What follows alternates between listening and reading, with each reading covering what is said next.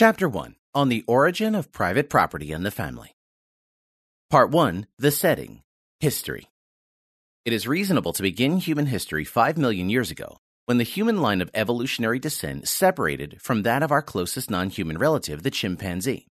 It is also reasonable to begin it 2.5 million years ago with the first appearance of Homo habilis, or 200,000 years ago when the first representative of anatomically modern man made its appearance. Or 100,000 years ago when the anatomically modern man had become the standard human form. Instead, I want to begin only 50,000 years ago when anatomically modern man had evolved into behaviorally modern man. This is an eminently reasonable starting point too. Behaviorally modern human refers to the existence of hunter-gatherers, of which even today some small pockets have remained. Based on archaeological evidence, humans living 100,000 years ago were apparently still largely inept at hunting. They were certainly unable to take down large and dangerous animals, and it appears that they did not know how to fish. Their tools were almost exclusively made of stone and wood and made of materials of local origin, indicating the absence of any distance travel or trading. In distinct contrast, about 50,000 years later, the human toolkit took on a new, greatly advanced appearance. Other materials were used besides stone and wood: bone, antler, ivory, teeth, shells, and the materials often came from distant places.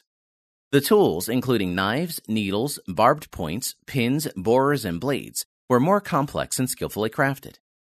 The missile technology was much improved and indicated highly developed hunting skills, although bows were invented only about 20,000 years ago. As well, man knew how to fish and was apparently able to build boats. Moreover, next to plain functional tools, seemingly purely artistic implements, ornaments, figurines, and musical instruments, such as bird-bone flutes, appeared on the scene at this time. It has been hypothesized that what made this momentous development possible was a genetic change leading to the emergence of language, which involved a radical improvement in man's ability to learn and innovate. The archaic humans, Homo ergaster, Homo neanderthalensis, Homo erectus, did not have command of a language. To be sure, it can be safely assumed that they employ, as do many of the higher animals, the two so-called lower functions of language: the expressive or symptomatic function and the trigger or signal function. However, they were apparently incapable of performing the two higher cognitive functions of language: the descriptive and especially the argumentative function.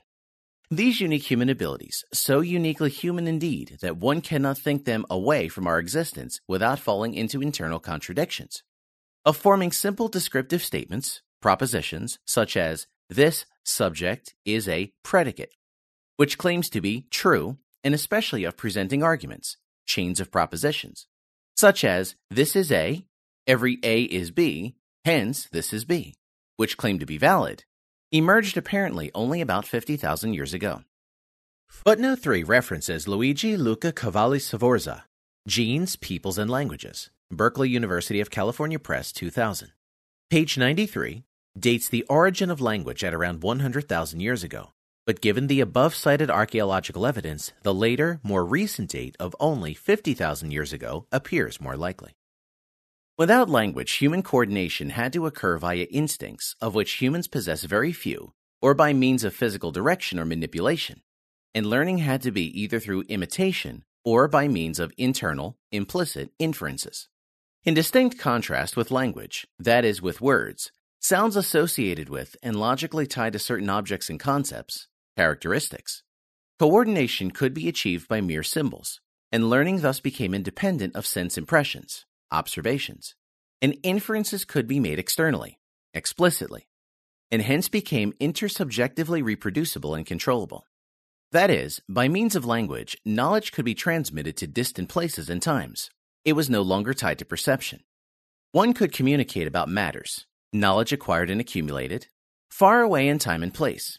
And because our reasoning process, our train of thought leading us to certain inferences and conclusions became objectified in external, intersubjectively ascertainable arguments, it could not only be easily transferred through time and space, but at the same time be publicly criticized, improved, and corrected. It is no wonder then that hand in hand with the emergence of language, revolutionary changes in technology would come about. About 100,000 years ago, the population size of modern humans, our immediate predecessors, is estimated to have been around 50,000, spread across the African continent and northward into the Middle East, the region of today's Israel. From about 80,000 to 70,000 years ago, the Earth experienced a significant cooling period. As a consequence, the Neanderthals who lived in Europe and in the course of many millennia had adjusted to cold climates moved southward, where they clashed with and apparently destroyed their African relatives in large numbers. In addition, an extended dry period beginning about 60,000 years ago robbed modern man of much of his subsistence basis, such that 50,000 years ago the number of modern humans may not have exceeded 5,000 confined to Northeast Africa. However, from then on, the rise of modern humans has been uninterrupted, spreading all across the globe and eventually displacing all of their archaic relatives. The last Neanderthals, holed up in some caves near Gibraltar, are believed to have become extinct about 25,000 years ago. The last remnants of Homo erectus found on the Indonesian island of Flores date back about 13,000 years. The modern humans led a nomadic hunter-gatherer lifestyle. Societies were composed of small bands of people, 10 to 30, which occasionally met and formed a common genetic pool of about 150 and maybe up to 500 people, a size which geneticists have found to be necessary in order to avoid dysgenic effects. The division of labor was limited, with the main partition being that between women, acting mostly as gatherers, and men acting mostly as hunters. While private property of tools and implements was known and recognized, the nomadic lifestyle only allowed for little possessions and hence made hunter-gatherer societies comparatively egalitarian. Footnote number 7 notes, the egalitarianism of hunter-gatherer societies should not be overemphasized or idealized, however. These societies were also characterized by pronounced hierarchical features. Not unlike what is known from the animal kingdom, men ranked above and dominated women. Often women were taken and treated by men like goods of the outer world are taken and treated, appropriated, stolen, used, abused, and traded. Children ranked below adults. Moreover, hierarchies existed among both male and the female members of society, down from the reigning alpha male and female to the lowliest member of society. Status fights occurred, and whoever did not accept the established rank order faced severe punishment. The losers in the fight for higher status were threatened with injury, even death, and at the very best, expulsion from the tribe. In a word, even if tribal life provided for a comfortable standard of living in terms of abundant food and leisure, it was anything but comfortable in terms of today's much-cherished individual autonomy. To the contrary, life in the tribal household meant discipline, order, and submission. Nonetheless, life initially appears to have been good for our forebears.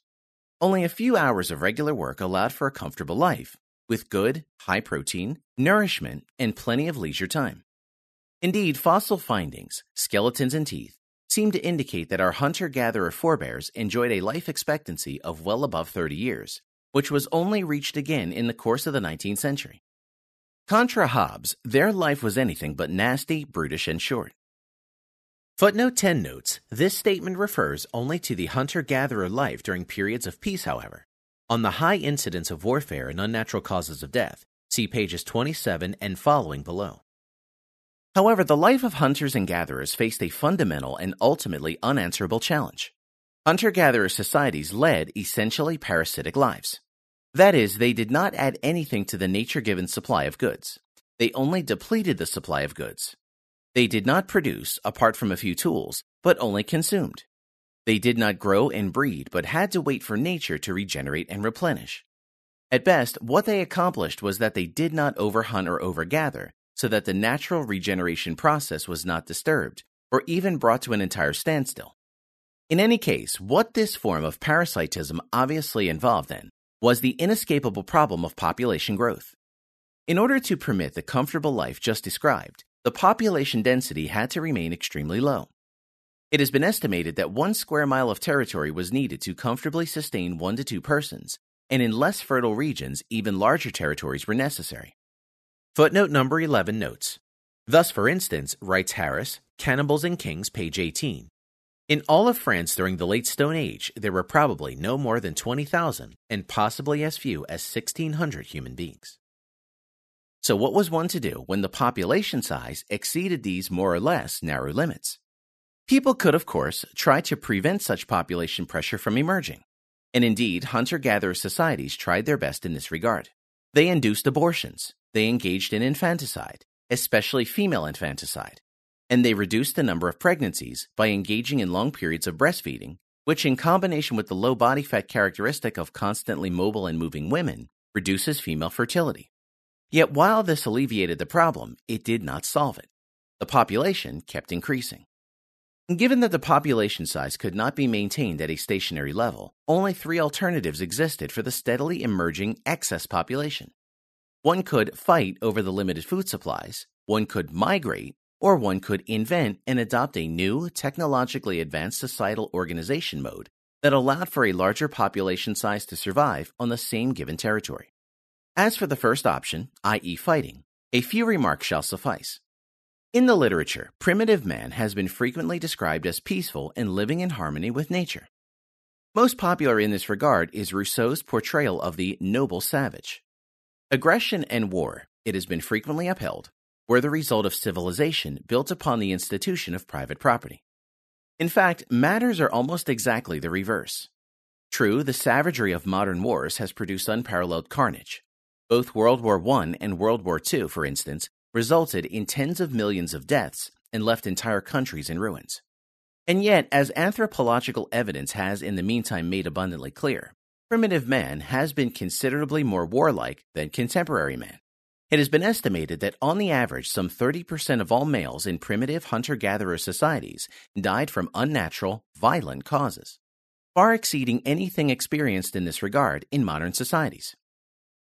According to Lawrence Keeley's estimates, a tribal society on the average lost about 0.5% of its population in combat each year. Applied to the population of the 20th century, this would amount to a casualty rate of some 2 billion people instead of the actual number of merely a few hundred million. Of course, primitive warfare was very different from modern warfare. It was not conducted by regular troops on battlefields, but by raids, ambushes, and surprise attacks. However, every attack was characterized by utmost brutality, carried out without mercy, and always with deadly results. And while the number of people killed in each attack might have been small, the incessant nature of these aggressive encounters made violent death an ever-present danger for every man, and abduction and rape for every woman.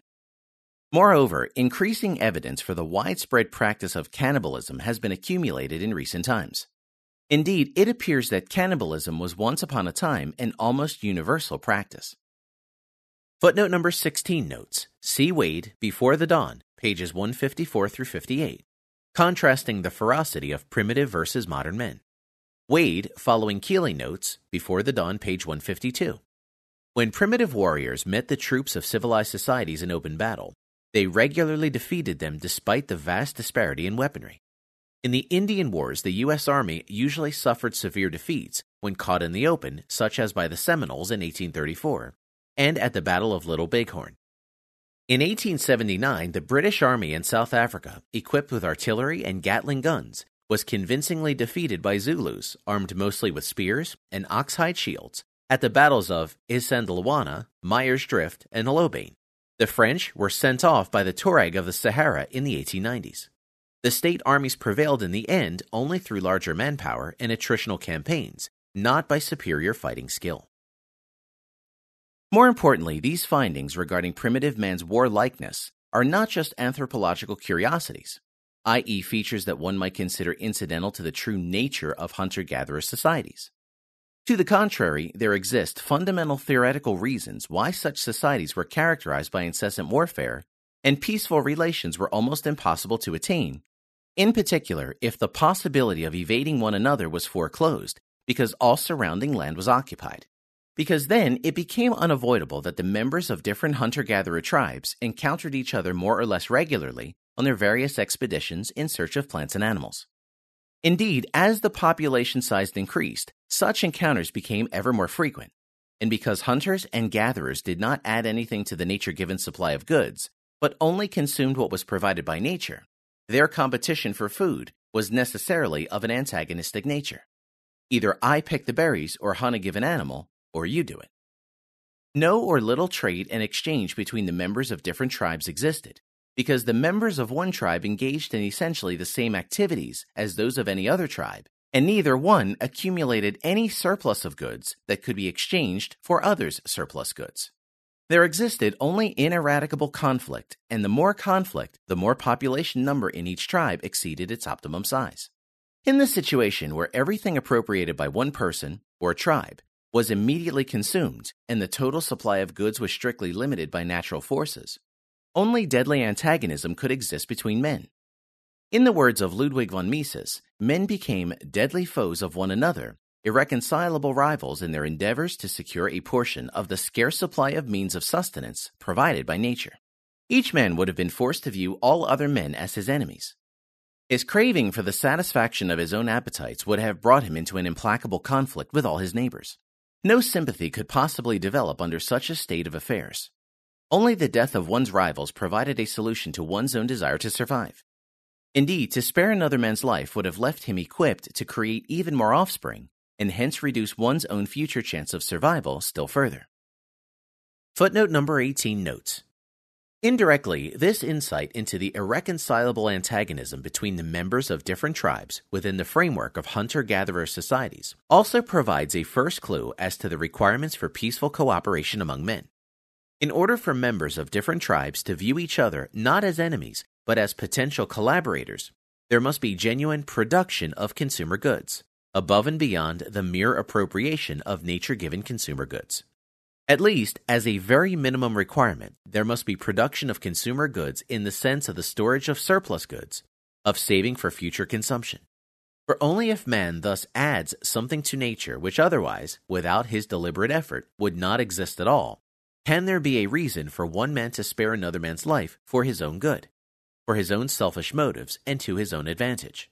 To be sure, as proponents of the thesis that a civilization, which breeds war, are fond to point out, the very fact that one man has added something to the supply of nature-given goods might also provide a reason for another man to engage in aggression, to rob him of his product.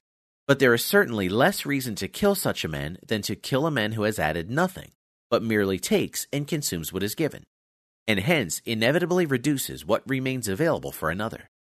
Moreover, insofar as a man adds something to the total supply of available goods, there exists also a reason for another man to not interfere with his activity, but let him continue, and to benefit from him and his activity by engaging in mutually beneficial trade with him, and hence, as a consequence, ultimately develop sympathetic feelings toward his fellow man.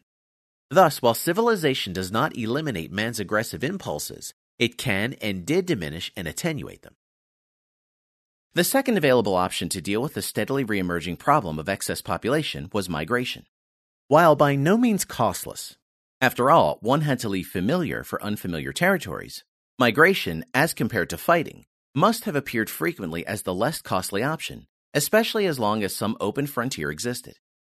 Hence, setting out from their homeland in East Africa, successively the entire globe was conquered by bands of people breaking away from their relatives to form new societies in areas hitherto unoccupied by humans. It appears that this process began also about 50,000 years ago, shortly after the emergence of behaviorally modern man and the acquisition of the ability to build boats. From about this time on until around 12,000 to 11,000 years ago, global temperatures gradually fell. Since then, we are in an interglacial warming period, and the sea levels accordingly fell. Footnote 19 notes, actually, the last great warming period, also called interglacial period, has already ended about 120,000 years ago. During this period, i.e. more than 120,000 years ago, hippopotamuses had lived in the Rhine and the Thames, and northern Europe had something of an African appearance. From then on, glaciers moved steadily further southward, and the sea level eventually fell by more than 100 meters. The Thames and the Elbe became tributaries of the Rhine, before it streamed first into the Northern Sea, and from there into the Atlantic. See Joseph H. Reichholf, Des letzten Jahrtausends, Frankfurt M. Fisher, 2007, page 15 and following. When this period ended quite suddenly, about 12,000 years ago, the glaciers rapidly retreated and the sea level rose, not by millimeters per year, but very quickly in an almost flood-like fashion. Within a very brief period, England and Ireland, which had previously been connected to the European continent, became islands. The Baltic Sea and much of the contemporary North Sea came thus into existence. Likewise, most of today's Persian Gulf dates from about this time, in the same source, pages 49 and following. People crossed over the Red Sea and at the Gate of Grief, which was then merely a narrow gap of water dotted with islands, to land at the southern tip of the Arabian Peninsula, which enjoyed a comparatively wet period at that time. From there onward, preferring to stay in tropical climate zones to which one had been adjusted, the migration, of possibly not more than 150 people, continued eastward. Travel was mostly by boat because until about 6,000 years ago, when man learned how to tame horses, this form of transportation was much faster and more convenient than travel by foot. Hence, migration took place along the coastline and proceeded from there into the interior through river valleys, first all the way to India. From there, as the genetic evidence seems to indicate, the population movement split into two directions. On the one hand, it proceeded around the Indian Peninsula to Southeast Asia and Indonesia, which was then connected to the Asian mainland, and finally to the now foundered former continent of Sahul of Australia, New Guinea, and Tasmania, which were joined until about 8,000 years ago, which was then only separated from the Asian mainland by a 60-mile wide channel of water dotted with islands, permitting short-distance island hopping, as well as northward up the coast to China and eventually Japan. On the other hand, the migration process went from India in a northwesterly direction through Afghanistan, Iran, and Turkey, and ultimately Europe. As well, splitting off of this stream of migration, people pressed in a northeasterly direction into southern Siberia. Later migrations, most likely in three waves, with the first round about 14,000 to 12,000 years ago, went from Siberia across the Bering Strait. Then, until about 11,000 years ago, a land bridge, and onto the American continent, apparently reaching Patagonia only about 1,000 years later. Archaeological findings of human remains in southern Chile have been dated as 12,500 years old. The last migration route set out from Taiwan, which was occupied about 5,000 years ago, sailing across the Pacific to reach the Polynesian Islands, and finally, only about 800 years ago, New Zealand. The process was essentially always the same. A group invaded some territory, population pressure mounted, some people stayed put, a subgroup moved further on, generation after generation, along the coastline, following rivers and game and avoiding deserts and high mountains.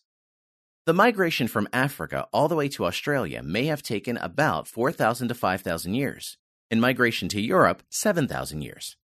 The oldest artifacts there ascribed to modern humans, found in Bulgaria, date about 43,000 years back, and another 7,000 years to reach western Spain. Once broken up, practically no contact existed between the various hunter-gatherer societies. Consequently, although initially closely related to one another through direct kinship relations, these societies formed separated genetic pools and confronted with different natural environments, and as the result of mutations and genetic drift interacting with natural selection, in the course of time they took on distinctly different appearances. By and large, the genetic difference between various societies increased in correlation with their spatial distance between societies and the duration of their separation time. Different ethnicities emerged, and later also distinctly different human races. These emerging, genetically based differences concern matters such as skin color, physical build and strength, resistance to cold temperatures, and to various diseases, and tolerance vis-a-vis certain substances. They also concerned cognitive matters, however. Thus, genetic evidence exists for two significant further developments regarding the size and cognitive powers of the human brain. One such development occurred about 37,000 years ago and affected most of the population in Europe as well as in East Asia, but left very few traces in Africa. And another occurred around 6,000 years ago and affected mostly people in the Middle East and Europe, but had less impact in East Asia and almost none in sub-Saharan Africa. Moreover, hand in hand with the geographical and correlated genetic differentiation of humans went a linguistic differentiation. Very much in agreement with and supported by genetic, biological evidence, some linguists, in particular Merritt Rulin, following in the footsteps of the pioneering work of Joseph Greenberg, have made the plausible case for a single human proto-language, from which all human languages can be derived as more or less distant relatives. Obviously, the original immigrants from the African homeland, some 50,000 years ago, would have spoken the same language, and so it seems hardly surprising that the above-sketched population movement and the splitting of groups of people into different genetic pools, more or less separated in time and space from one another, should be closely mirrored by a differentiation of languages, the grouping of different languages into language families, and the grouping of these into still larger superfamilies. Likewise, the process of the proliferation of languages appears to have followed a predictable pattern. First, with the spread of humans around the world as hunters and gatherers, and the concomitant proliferation of distinct, separated genetic pools, a successively increasing number of different languages emerged. Thus, for instance, of the 6,000 different languages still spoken today, some 1,200 languages are spoken in New Guinea, one of the most primitive remaining world regions, half of which have no more than the magic number of 500 speakers and none more than 100,000. Then, however, with the beginning of human settlement some 11,000 years ago, and the following transition to agriculture and the attendant expansion and intensification of the division of labor, more on which later on, a countervailing and even contrary tendency appears to have come into existence. Just as the genetic pools appear to have widened, so the number of different languages spoken has successively diminished.